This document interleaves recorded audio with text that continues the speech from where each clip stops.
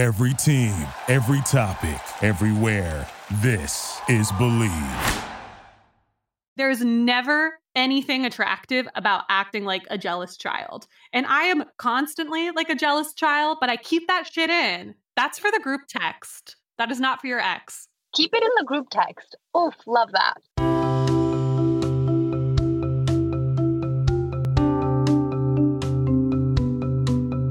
Hey, everyone, and welcome back to Talking Ship Podcast, brought to you by the Believe Podcast Network. I'm Megan Fitzgerald. And I'm Jimena Medina.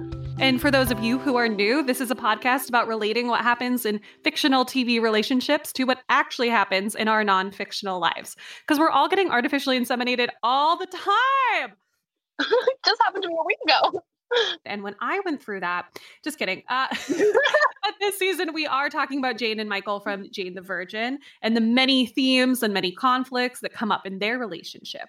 This is episode 2 of our Jane and Michael season, and this is a big one. We have a lot to say. We are, of course, going to be talking about the love triangle. I think maybe one of the ultimate TV love triangles between Raphael, Jane, and Michael. And there's going to be some overlap in the timeline from last episode, but we really had to wait to give this topic its own episode because really this is a love triangle in its truest form. It's just, the writing does such a good job of making it like the ultimate love triangle. Right, because everything's justifiable. You understand every point of view. And it's not like a Pam, Jim, Karen love triangle where, you know, there's an obvious choice and he loves Pam the whole time. And it's not even like a Luke, Lorelai, Christopher where you can see how she could pick the other guy, but ultimately he's kind of problematic and her heart's not in it. Like, this is a true I'm in love with both people love triangle.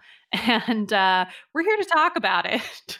So because, you know, this is a jam-packed show, we are going to kick it off with a summary of where we're at and kind of the part of the plot we will be covering in today's discussion. Take it away, girl. This one is a lot. Okay. Where we left off about halfway through season 1, Jane, still a virgin, has broken up with Michael and is now dating rich, sexy hotelier Raphael Solano and carrying his child after an accidental artificial insemination. As Jane and Raphael relationship grows deeper and stronger, Michael remains involved in their lives as he continues to investigate the crimes going on at the Marbella Hotel, which I can't even really get into all the crimes going on. We'd be here forever. Maybe there should be a true crime podcast, but about the crimes on television instead of the relationships. Oh. That's the spinoff of this. Oh my gosh, you're onto something. Oh, okay. Throughout all this time, Michael is still very much in love with Jane. Raphael eventually proposes to Jane, who says no, and not long after, due to a myriad of reasons, they break up despite Raphael still being in love with her.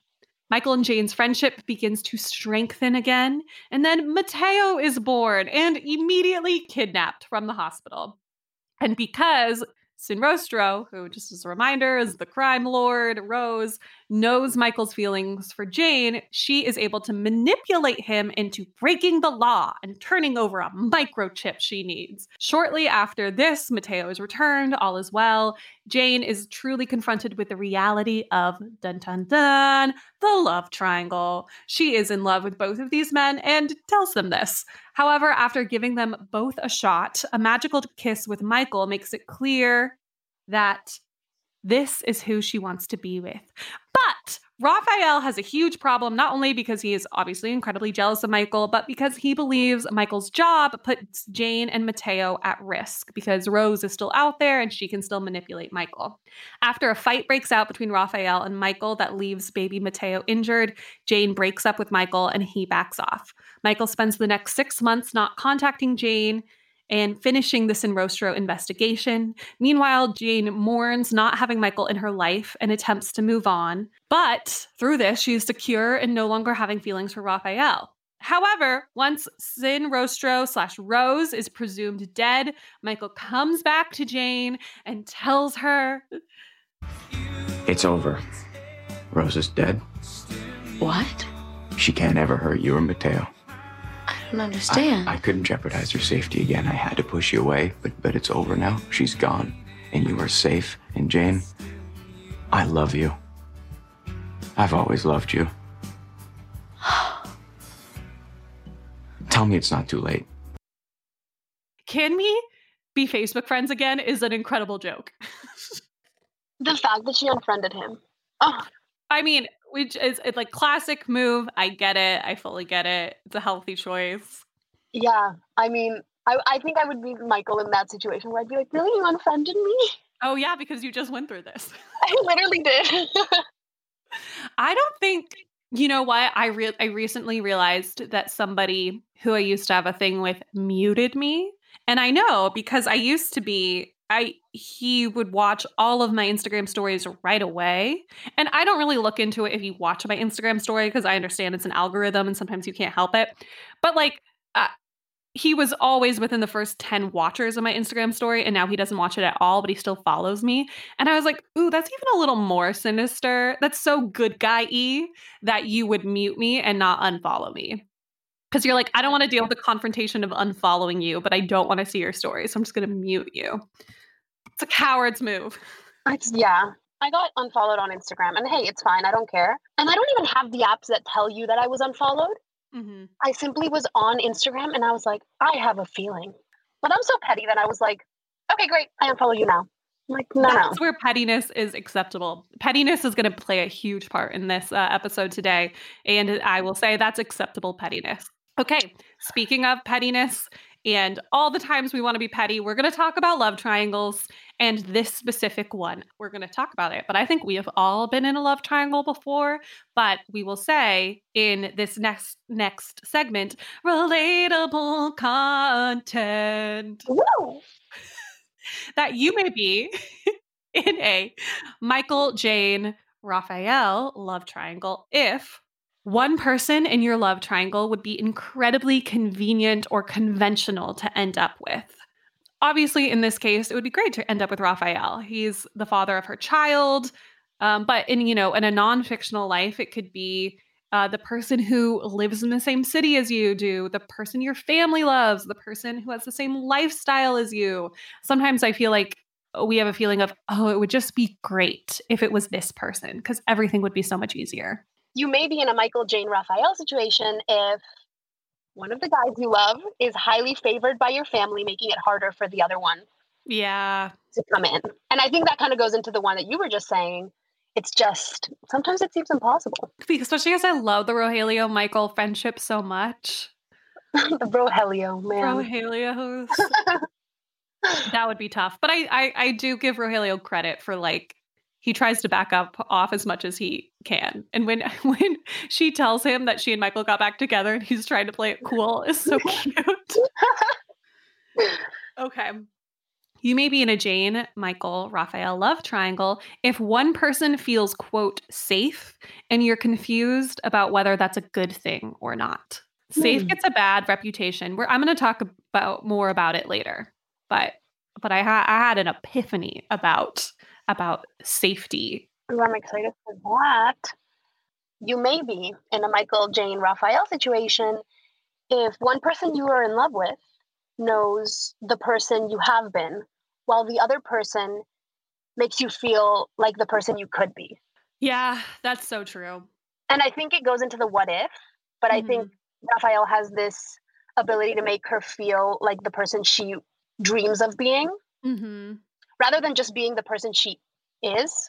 I think he lets her dream a little bit. Yeah, and I think he gives her the opportunity to dream and almost not reinvent herself, but I think part of the reason she's so initially attracted to Raphael is he's like, you told me you're a writer. You're a writer, right? And she's like, I haven't said that to anybody else. And that's a powerful thing when that person sees you in that way.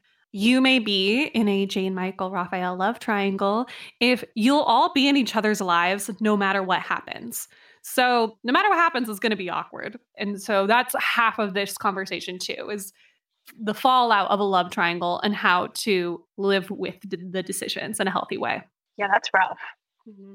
You may be in a Michael, Jane, Raphael situation if the two people you are in love with are completely different, but they both fit on opposite ends of your type.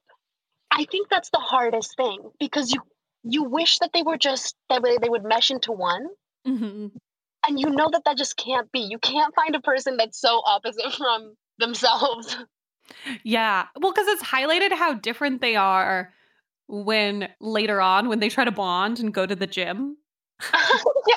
I think the writers of the show discovered how funny Brett Deer is like Oh halfway my through God, writing. halfway And through. yeah. Absolutely. Yeah. They're like, we're about to kill him off. We should give him like a comedy set. Just to go back to, sorry to derail us, the point you were trying to make is like, and this goes into my final, thing of relatable content is like neither one of you might be in a Jane, Michael, Raphael love triangle. If neither one of these people are bad or unhealthy, you truly have deep love for both of them and you can see yourself with either person. They're just different choices. And I think they're both her type. I think they're both good for her. I think it just represents kind of different needs in a relationship is my developing theory. Absolutely. Yes. Different needs. That is it. That's why it's so confusing. That's why it's so hard. And I think that's why people are so opinionated and divided on it. I went down a YouTube comment section on a Jane and Raphael clip yesterday. Oh my God. Wait, I did the same thing. That's when I realized that I wasn't fully Team Raphael, because some people were so Team Raphael that I was like, I don't think so. Yeah. I was like, I disagree. Yeah. All right. Well, let's get into today's topic. We're talking love triangles. And again, we wanted to really wait for episode 2 to cover this love triangle. So let's talk about it. Let's talk about love triangles. I think the way that they depict the love triangle, like in the telenovela way, is exactly how I play love triangles in my head. Oh, amazing. Like, do you have full Bachelorette Jimena that's like, think about, you got to go on your solo date with this one. Yeah, and I think it's funny because that's kind of what irritated me about Jane a little bit, is that I was like, how does she so freely just test the waters with both? She's like, this one, and now this one, and I get so annoyed, but I think I would handle it the exact same way. My problem is I love when my friends are in love triangles. I had a friend that just was in a love triangle. Who was she in the love triangle? She was the person in the middle. She was the point. Yeah. She's the Jane. I'm going to call that, for the purpose of this conversation, I think the point of the love triangle. Yeah, she was the point of the love triangle. And it was I loved giving her advice on that, even though, like, what do I have to give? But, like, I loved hearing her talk about them both and being like strategizing, being like, okay, so you should try with this person for this long, and then you're not, like, being mean to the other person, and, Yeah, well, it's funny because when I was making this outline and thinking about have I ever been in a love triangle, I was like, no, because I think we think of love triangles as so dramatic. But I was thinking about it and I was like, I obviously have not been the Jane of a love triangle and had 2 men willing to raise a child with me at the same time. Like, I've rarely had 2 guys be willing to text consistently with me at the same time. So I've definitely not been the Jane. But then I was thinking about it. And with every person that I have dated or had flirtationships with, there's almost always been a third party. Not sexually, unfortunately, but but involved in the situation. I was thinking about going back as early as high school. My first high school boyfriend, I was the girl he ended up with, but there was another girl that he didn't pick. And she probably has her whole own very valid narrative of the situation in which I'm a villain. And that's fair to her. Like, from her point of view, in her telenovela, I would be. But I'm like, I was the girl that was picked. But I think so often I'm the girl that's not picked. And I think about every single time I'm I like don't end up with a crush or a crush is unavailable. That's a love triangle. And I don't think I view it in a classic way because I don't always see or know the other girl. We're not always in the same, workspace or, hotel. But the guy is the point of the love triangle. So he probably felt like an love triangle because he always knew that he had options every single time that I wasn't picked. I'm always, I mean, I don't want to say always, but I'm often the one not picked. Sometimes it feels less of a love triangle and more like a line where it's like the person that likes me and then I like the person that won't like me back. It's just hard to get or whatever, or like I want what I can't have. So we all just end up alone. But I think I would still argue it is it's so infrequently just like a straight line from point A to point B. Like when two people get together, it's so rare that there's nobody else in their life that has feelings for them that they're considering. I think there's almost always a point C in the situation. And I think as we like go throughout our romantic lives, we're probably always moving in and out of being different points of many small love triangles. And that's geometry, baby. That's geometry, baby. I can't wait to be the point. But yeah, you will be. I'm trying to think if you have, like if you have, but you just haven't noticed it. I mean, well, actually, yes. I was 14 years old at summer camp. I had two best friends crushing on me. And every time I'd go over to talk to one, the other one would leave. Like they would just always stay separated. I think nowadays, if I was the point, and you know this about me, but because I am such a like mediator when it comes to groups of three, I would get way too overwhelmed. Yeah. And I would do it like Jane, which sometimes you also do it. Yeah, I was going to say, I bet you would do it like Jane, which is kind of like divide and try to be as rational about the situation as possible. Yeah. I hope for everyone that we all get to be the point of a triangle at some point in our romantic lives. I'm sorry it happened so early for you. You really peaked. Ha ha. It hasn't happened again. I mean, stay tuned. So before we talk about the season 2 part of the love triangle where she really does choose Michael, I think we should briefly talk about why she falls for Rafael back in season 1 without, totally making this a Jane and Rafael podcast. What do we think? I think he's like that cute guy that you meet freshman year of high school or college that you kind of crush on for all 3 years. And then comes the 4th year and you're a senior and he's into you and you never would have thought. And it's so exciting and almost like you're like, wow, I accomplished this. It's like thrilling. You're like, wow.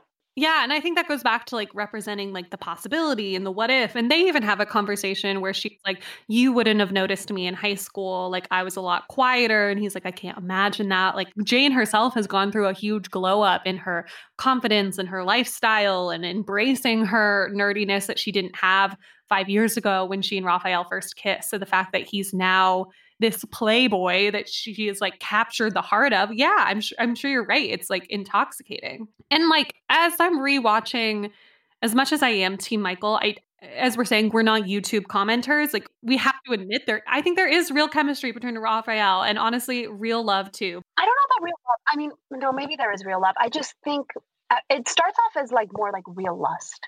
Yes. Oh, for sure. And I think you're right, like part of why she falls for him, it isn't all to do with him and himself. I think it's the fantasy and the fate and the romance and this idea of them as a family feeling like destiny. And he even says something where he's like, I'm not someone who believes in fate or destiny, but what are the chances? I mean, we kissed 5 years ago and now we're here. Doesn't this all kind of feel like meant to be? And if you're Jane, you're a romance writer, this is what you live for. It would be like someone like me who like lives for New York City set rom-coms, like bumping into somebody on the steps of the Met and only to discover later that they're fighting to tear down the very community garden you're trying to save. Literally living out the trope that you dream about all the time. I'm sure for her, that's really tempting. Yeah, and I think she doesn't take lots of risks in her life, and this risk has kind of been put into her life. She has been artificially inseminated by this hot man that she desired. It's not something she would have ever chosen. She would have probably not even have really looked his way. I think she would have looked his way like, oh, he's so hot, but nothing more than that. And I think it's her being like, wow, maybe I should go for it. Yeah. And that's why I understand the argument of Michael being a safe choice, which I'll talk about in a little bit. The other thing I think in this like idea of somebody stretching your worldview, I had this thought, and I think this is maybe a little less so with like Jane and Rafael specifically, and more so what happens in our non-fictional lives when this happens. But come with me on this journey. Jane is still pretty young. And it doesn't seem like she's had a lot of other serious relationships, and she's obviously still never had sex. And I remember, I mean, I think literally that age, like 23, 24, I was happily in a relationship, not quite as happy as Jane and Michael's, but a good enough relationship. And I had my first kind of encounter with somebody that I had really crazy sexual chemistry with, who was not my boyfriend. And I think when you're younger and that's a new concept to you, and there's someone who sees you in this like sexy light, like we said, like Raphael sees her as a writer, and this person in my life saw me as this like super talented actor, and everything feels fresh and sexy. And even though when I was in this situation, like it didn't make sense for me to be with this person, I found myself putting a lot of fantasy on what this relationship could be if we were both single. It was the first time that had happened to me. And so it was really intoxicating. But I think when you're older, or at least when you've had more relationships, you get used to just having a vibe with someone without that meaning that you should be together. Like, I think there's just some people you have great chemistry with. And I think Raphael and Jane have a little bit more than that. But if someone in my life was like, I don't know, I love Michael, but I have this like crazy chemistry with this other guy, I can't stop thinking him, I would be like, yeah, look at him. He's literally the hottest person alive. Obviously you have chemistry with him. And even if it wasn't the hottest person alive, I'd be like, yeah, that happens. Like, sexual chemistry happens. Do you really want to end your relationship over this? Right. It's just so hard. I think I have such a hard time with that. I really do. I have such a hard time because I don't trust my feelings, because sometimes I'm like, I don't know if it's just the chemistry. And that's exactly what she's going through. Yeah. So I totally get her for that. Yeah. It's just good because then she learns from all this. I think without these experiences, she would have maybe gone through these experiences later and been confused, like you said, maybe during their marriage, like with Michael. Yeah. And it's things that she needed to grow from in order to really know that Michael was it for her. Exactly. And I believe this of like all relationships should go through a big challenge before you get married. And this challenge was especially big, but again, it's a telenovela. Right. Okay, so let's talk about being the Michael of the love triangle. So let's start with what Michael does not do well and what we can learn from this. Michael doesn't know how to control himself, at least in the beginning around Raphael. Mm-hmm. It's truly like two children. Because I think you would expect a Michael-like character who's a little bit more mature, I think, than Raphael, to be more put together and like be like, hey man, this is just the way things were. But he really stoops to Raphael's level sometimes, and sometimes goes a little lower in the way that he is quite literally a child. Oh, and yeah. It's like two children being like, sticking their tongues out at each other. Absolutely. He lets the jealousy get really nasty. And you brought this up last episode, but like asking Jane to quit her job so she's not around Raphael as much. And then once they break up, he's convinced Raphael is Sin Rostro and like practically like manipulates the case to frame him. And he tries to convince Jane of that as well. Right. And gets involved. And I know there's like this unhealthy kind of sexy part of us that wants to see two people fight over us. Like, I think that's secretly in everyone's fantasies. But the reality is it's never as cute as it is in the fantasy. There's never anything attractive about acting like a jealous child. And I am constantly like a jealous child, a jealous fool. That's my insides. But I keep that shit in. That's for the group text. That is not for your ex. Keep it in the group text. Keep it in the group text. Oof, love that. I was just telling someone, I was like, I'm very jealous. Like, my friend was telling me how she was jealous. And she's like, I don't know if I should tell the person that I'm jealous. And I was like, no, not right now. No, you tell me. We talk about it. You acknowledge that it's there. And then you realize that it's not really the other person's fault because you guys are fine. You know, I think jealousy is totally normal. And jealousy itself isn't bad. Acting on it, don't do it. So rarely is the answer to do it, to do anything about your jealousy besides, blow up the group text, vent to your friend, tell your therapist. The other thing I don't like is that, Michael has faith that the Raphael situation will pass. And he ends up telling Jane that he feels this, and he really belittles her when he says something when he's in the hospital about like, whatever this Raphael situation is, like, it's not real. Don't say that for several reasons. One, it's not a good look to get what you want. It makes you look petty and immature and desperate. And again, I think we have this like fantasized idea that it makes us look sexy to be very like, a la Sam Smith, like, he'll never love you like I can. Or, to bring it back to my middle school dance days, let's have a real Pussycat Dolls moment. And don't you wish your girlfriend was hot like me? But it's never actually sexy. So when you actually say that out loud, I think 9 times out of 10, you look desperate. And so again, keep it in the group chat, sing your Pussycat Dolls at karaoke, listen to Sam Smith, and like walk by your ex and look really hot if you need to cope. But don't say it. Don't say that you're going to regret your choice. I'm the one you want, because it's not a way to get what you want. Their response will always be defensive. Nobody likes to be told that they're wrong. No, and it's very gaslighty. It's gaslighty, and it doesn't validate her feelings, because that's what I had written as well. Is I think it's okay to be confident in where you are, because I think that it's nice for Michael to really believe in them, mm-hmm. but not to be so obnoxious about it, where you're like, oh, you don't actually feel this way. You love me. Yeah, don't tell someone how they feel. You have no right. That's my least favorite thing about people.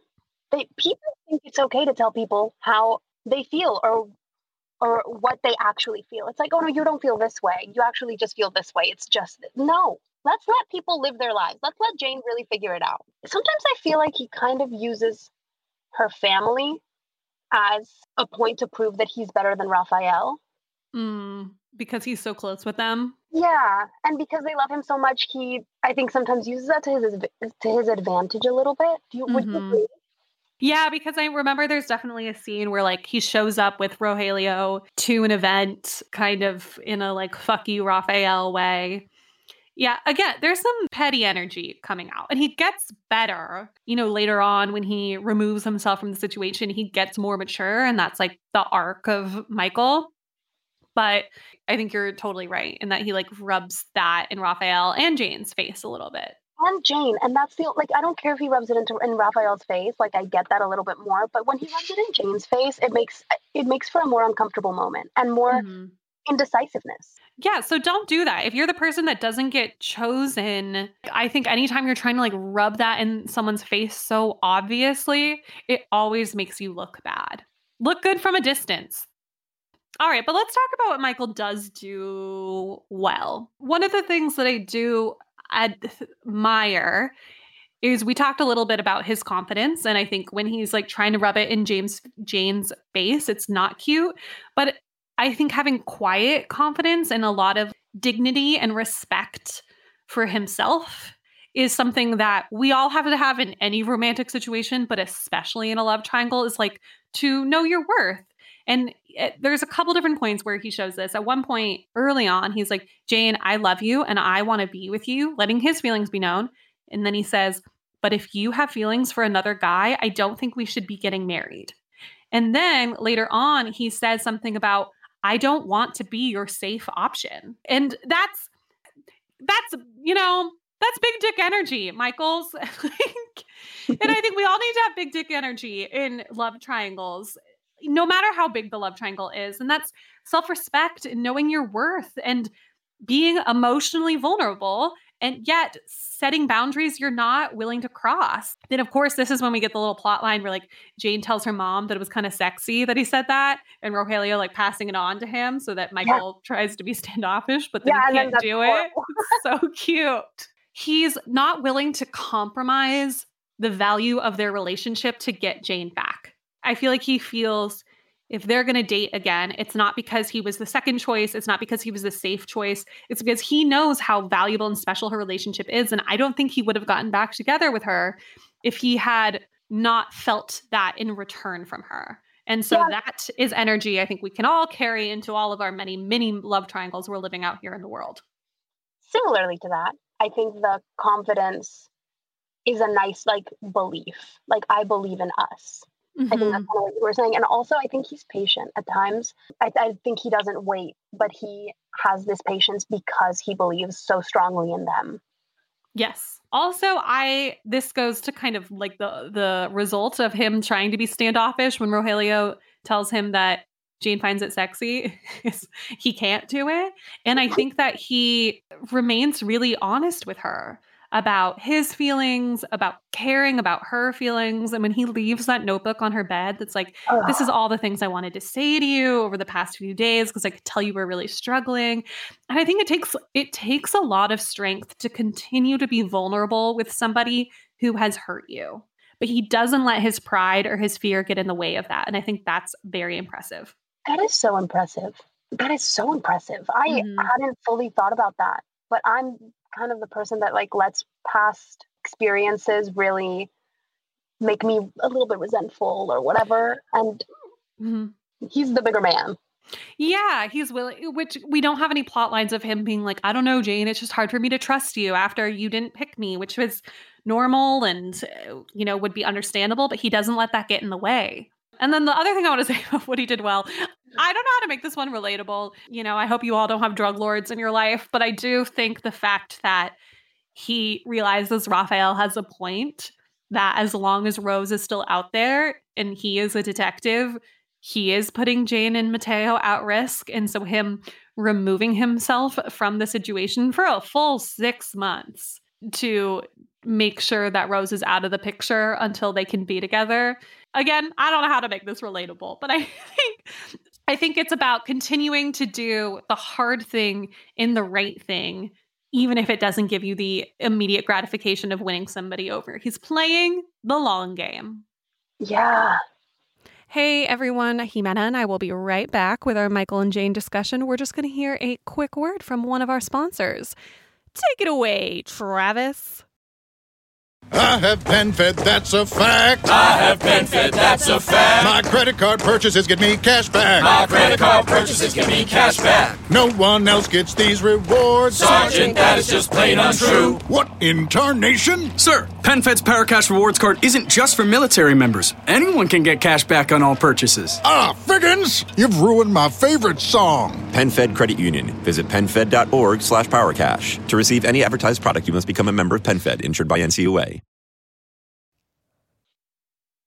Okay, so let's talk about Jane being the point of a love triangle. Something more unrelatable to me than having a drug lord in my life is being the point of a love triangle. What does she not do well in this situation where she's trying to choose between these two men? I think sometimes she's a little stubborn. I think sometimes she's a little bit like, this is her life, but like she's playing with other people's feelings. And I think sometimes she gets a little bit like, oh, I'm going through this and I'm having the baby and you're going to have to be okay with this person always being in my life, which is true. But I think she lacks a little bit of empathy, can't really put herself in Michael's shoes and sometimes can't put herself in Rafael's shoes. And that is a problem. Like, girl, you are so lucky that they are fighting over you right now. You have choices. They're both great.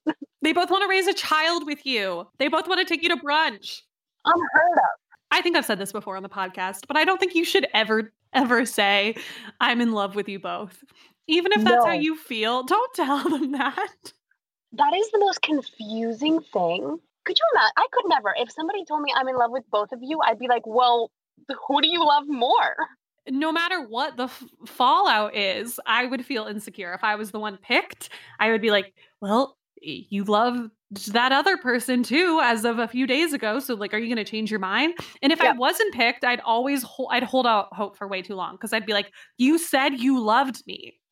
Totally. I would self-sabotage. If someone was like, I love you both and then picked me, I would probably try to like incorporate the other person's good qualities into my life and I would become a confused personality. Yeah. If you're Michael, all of a sudden you're like, I'm going to have an 8-pack. I'm going to take the best of Rafael and put it into my own personality. Where's my protein powder? But let's talk about what she does do well. And for all you lucky points of a love triangle out there, what you can take from Jane next time you have two people following you around.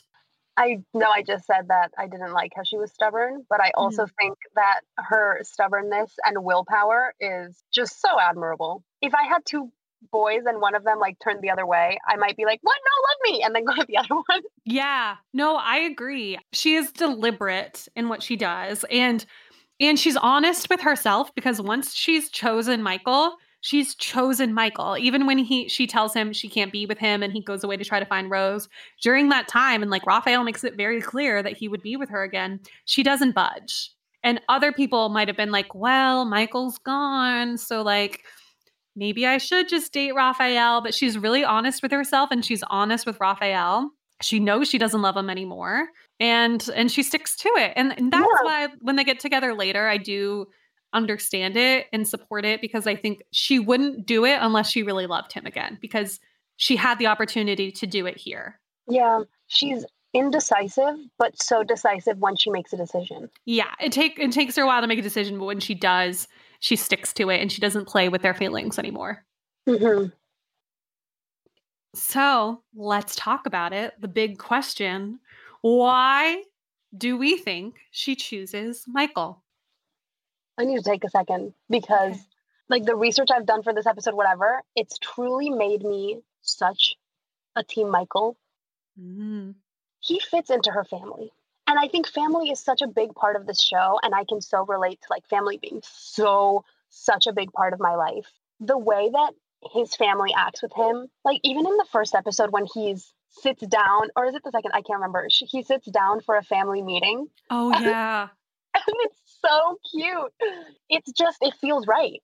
It feels like they're both making their jigsaw puzzles. I don't know if anybody has seen Daniel Sloss, but makes a great analogy about your life being a jigsaw puzzle and people being like trying to jam pieces that don't fit.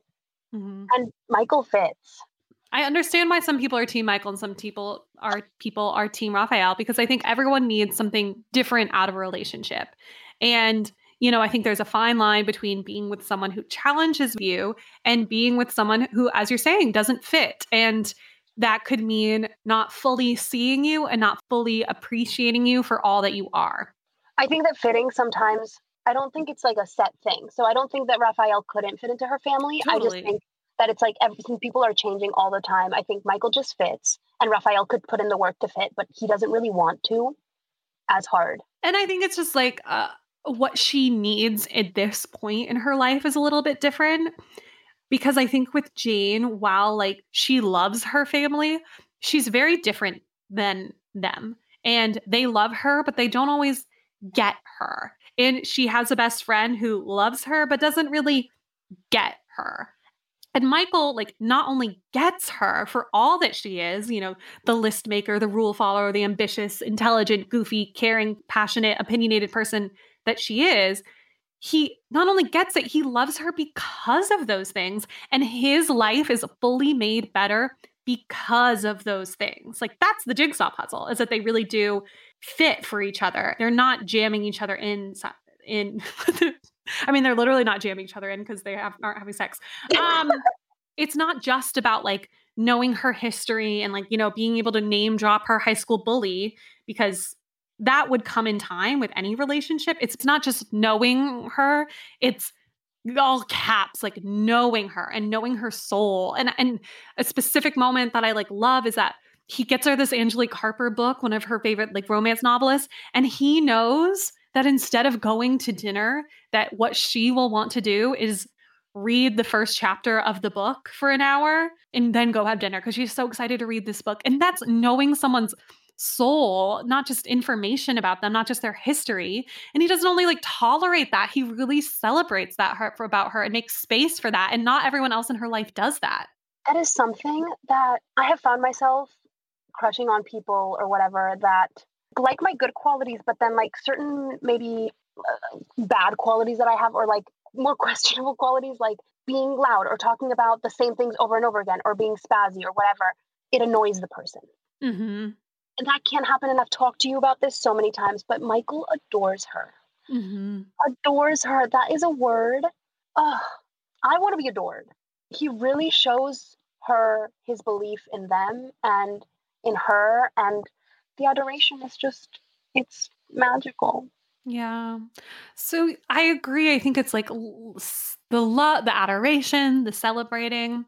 And the other thing that came up to me, I had a big epiphany about, is that Jane does so much caretaking for other people. Mm. Her mom, her dad, her grandma, I mean, obviously Mateo, and even Raphael, because he's got a lot of damage. She does when they're together and when they're not together, she does a lot of caretaking for him. But Michael is the person who truly knows how to take care of her. And I think we see this really beautifully in the Bachelorette episode where, she's trying to let loose or whatever. And she's like, I couldn't really let go until you were around because he makes her feel safe. It's not that it's the safe choice, is that he makes her feel safe. And with this safety, she is able to live her fullest life and do all this caretaking for other people because she has him as her support system. And for Jane right now in her life, that's so important. It's true. The safe choice doesn't always have to be the bad choice. I mean, he makes her feel safe. He makes her feel comfortable in a good way. He makes her comfortable with her. I don't want to say comfortable with herself because that could come off as like he needs her to be comfortable, but he really puts her at like an ease. Yeah, I agree. And I think that's why I think that's maybe why we're Team Michael, because we are not like at ease people. No. What? No. So she chooses Michael, and we'll talk in a little bit, about the moments that get them back together, the kiss and him coming to her doorstep. We'll talk about that in a little bit. But kind of the second half of the timeline that we're talking about today is once she has chosen Michael and fitting Michael back into her life. And kind of what we want to talk about is how to fit someone in your life when it's a little bit awkward. And there's a million reasons why it might be awkward in a non-fictional way. It could be breaking up and getting back together. It could be that they don't get along with certain people in your life, like Michael and Raphael. It could be that you have a child with somebody else, that you have whole parts of your life that they can't be a part of. And Jane and Michael have all of this. So let's talk about how they do it and how they make it work and what we think of this idea of having to fit someone back into your life when it's a little harder. I always have such a hard time with that. When it comes to family, anything I have told my mother, she won't let go of. Oh.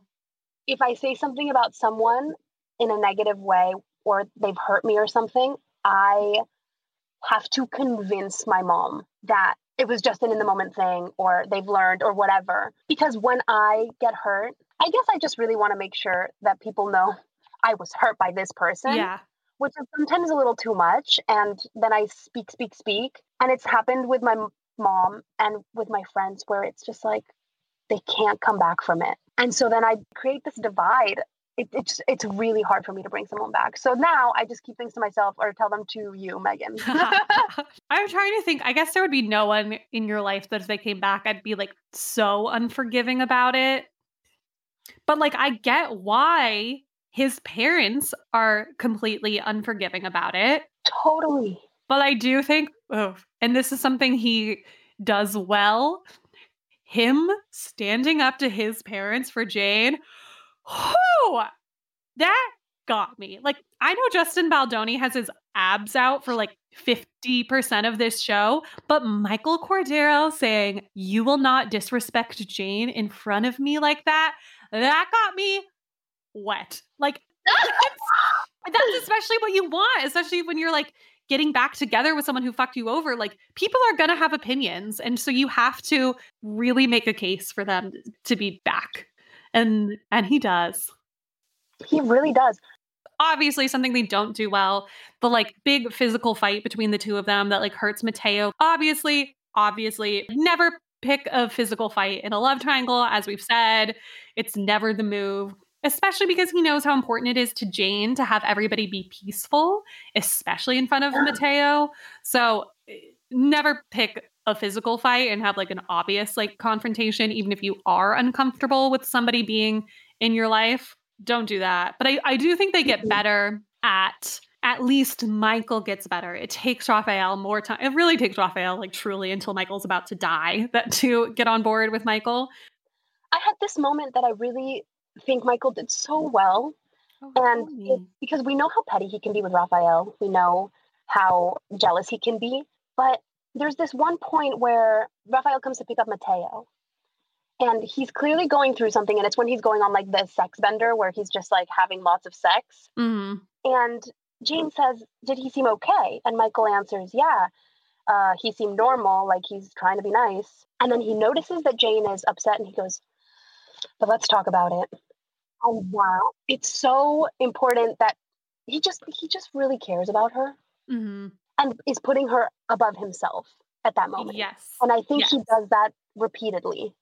Michael gets on board with Raphael in enough time because of Jane, because he knows how important it is to her. Mhm. And he gets really on board with Mateo in a way that he wasn't So on board with before. And what I like is that he has this like real conversation about it where she says something about him being a babysitter and they're like fully together at this point. And he kind of calls it out. He's like, hey, you called me babysitter today. And like, it's your call, but I just want to like have a conversation about my role in Mateo's life.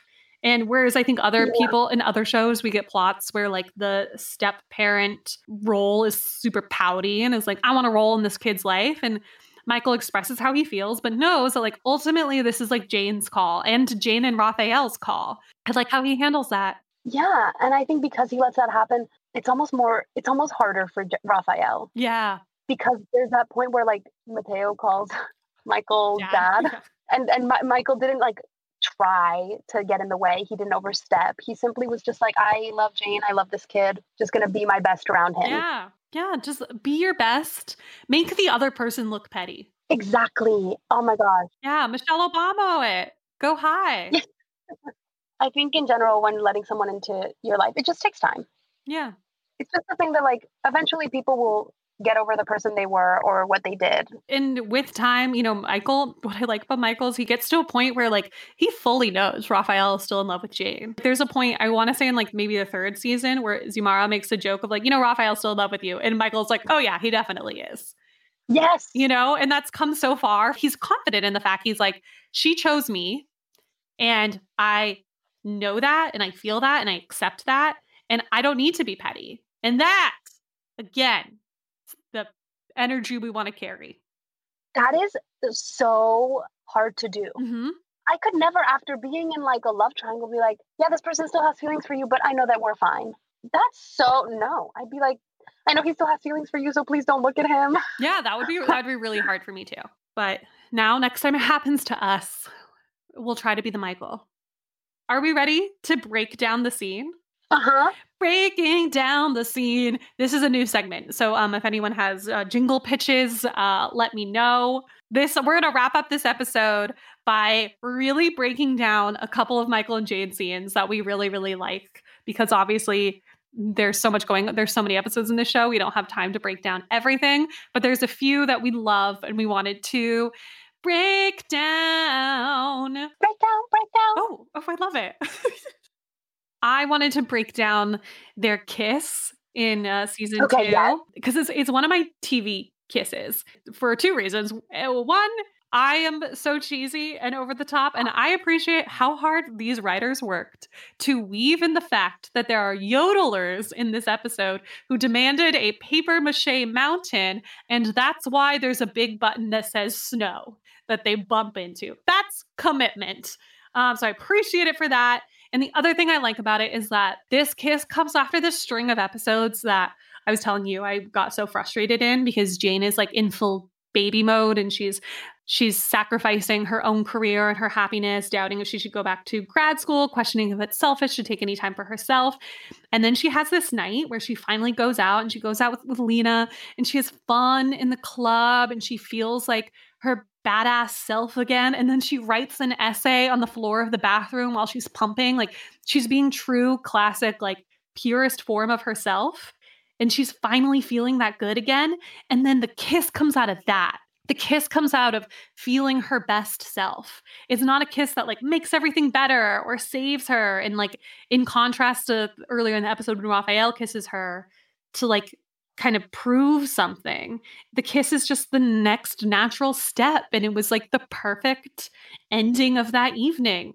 And then he texts her later as his best kiss ever. And maybe that's cheesy, but I think if there's any guys listening, sometimes we want you to acknowledge when something was really good, even if it's just a kiss. Yeah. Always acknowledge if sex is really good. Yes.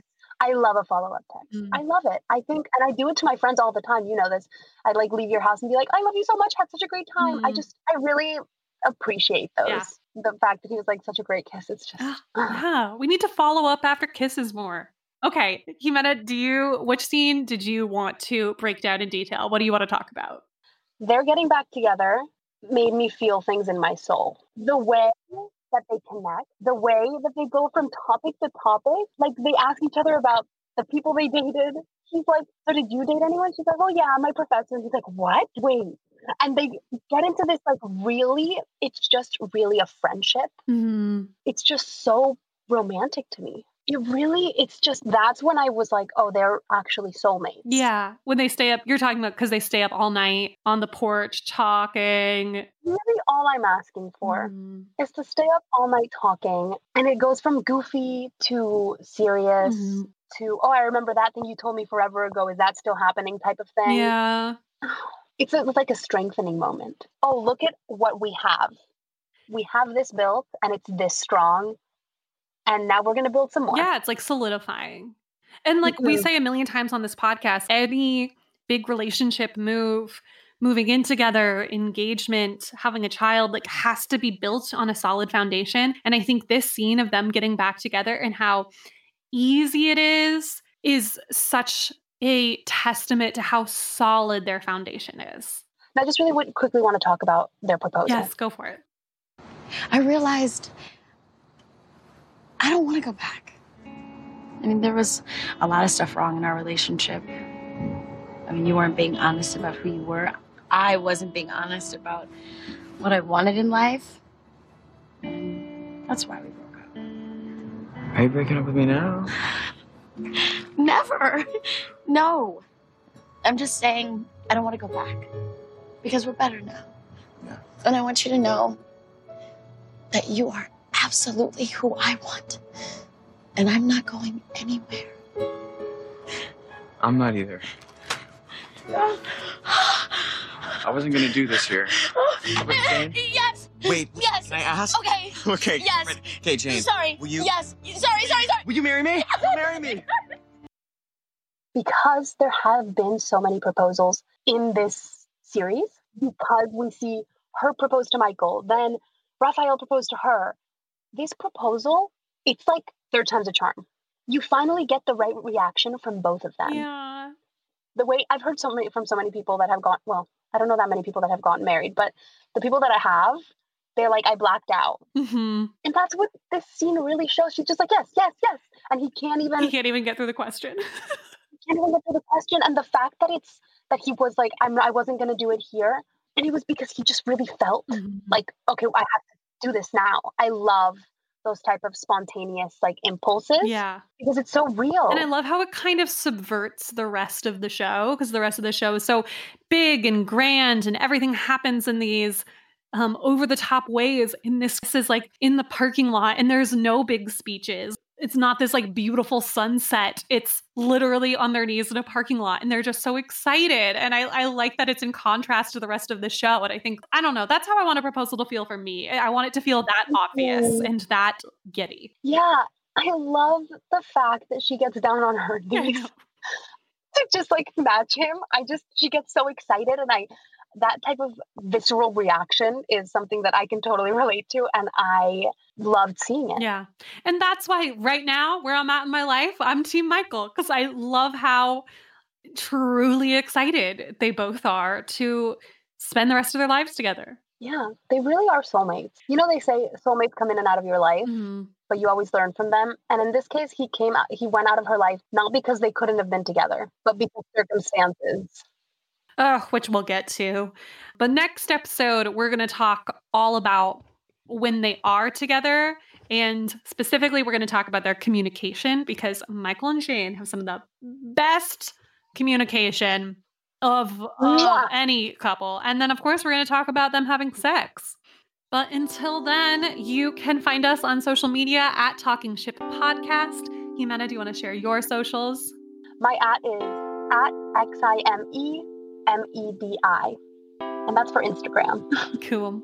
And I'm at OnlyMegan815. And we will see you next week. Adios.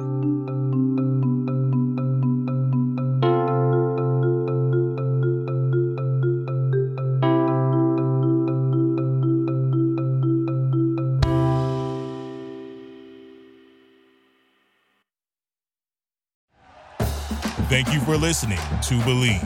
You can show support to your host by subscribing to the show and giving us a 5-star rating on your preferred platform. Check us out at Believe.com and search for BLEAV on YouTube.